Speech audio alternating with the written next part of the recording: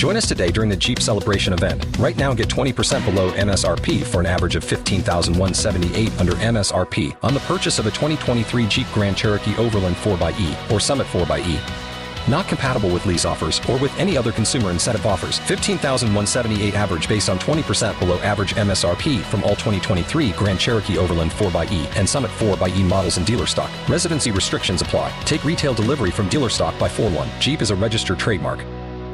The American system of jurisprudence got turned on its head yesterday by former Special Prosecutor Robert Mueller.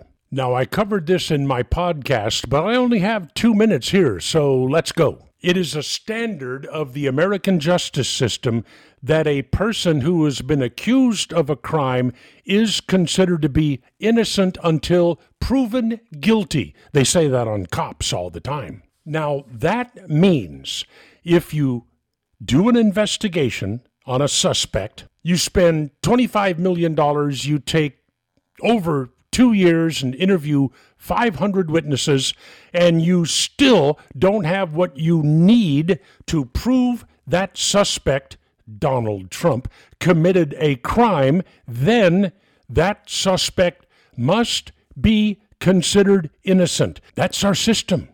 Individually, you can go ahead and believe Donald Trump did all of these horrible things, or he didn't, but you don't count. Only the government counts when it comes to charging somebody with a crime, and that's why the government must prove guilt, or that person is considered innocent and they're free to go about their way. But that didn't work for Robert Mueller. No, he calls this press conference yesterday from the Department of Justice, and he states that they were unable to prove that Donald Trump didn't commit a crime. What? Ladies and gentlemen of the jury, do you have a verdict? Yes, sir, we do. What is the verdict? We can't prove he didn't do it. Objection sustained. Charges dropped. That is not the way it works in our legal system.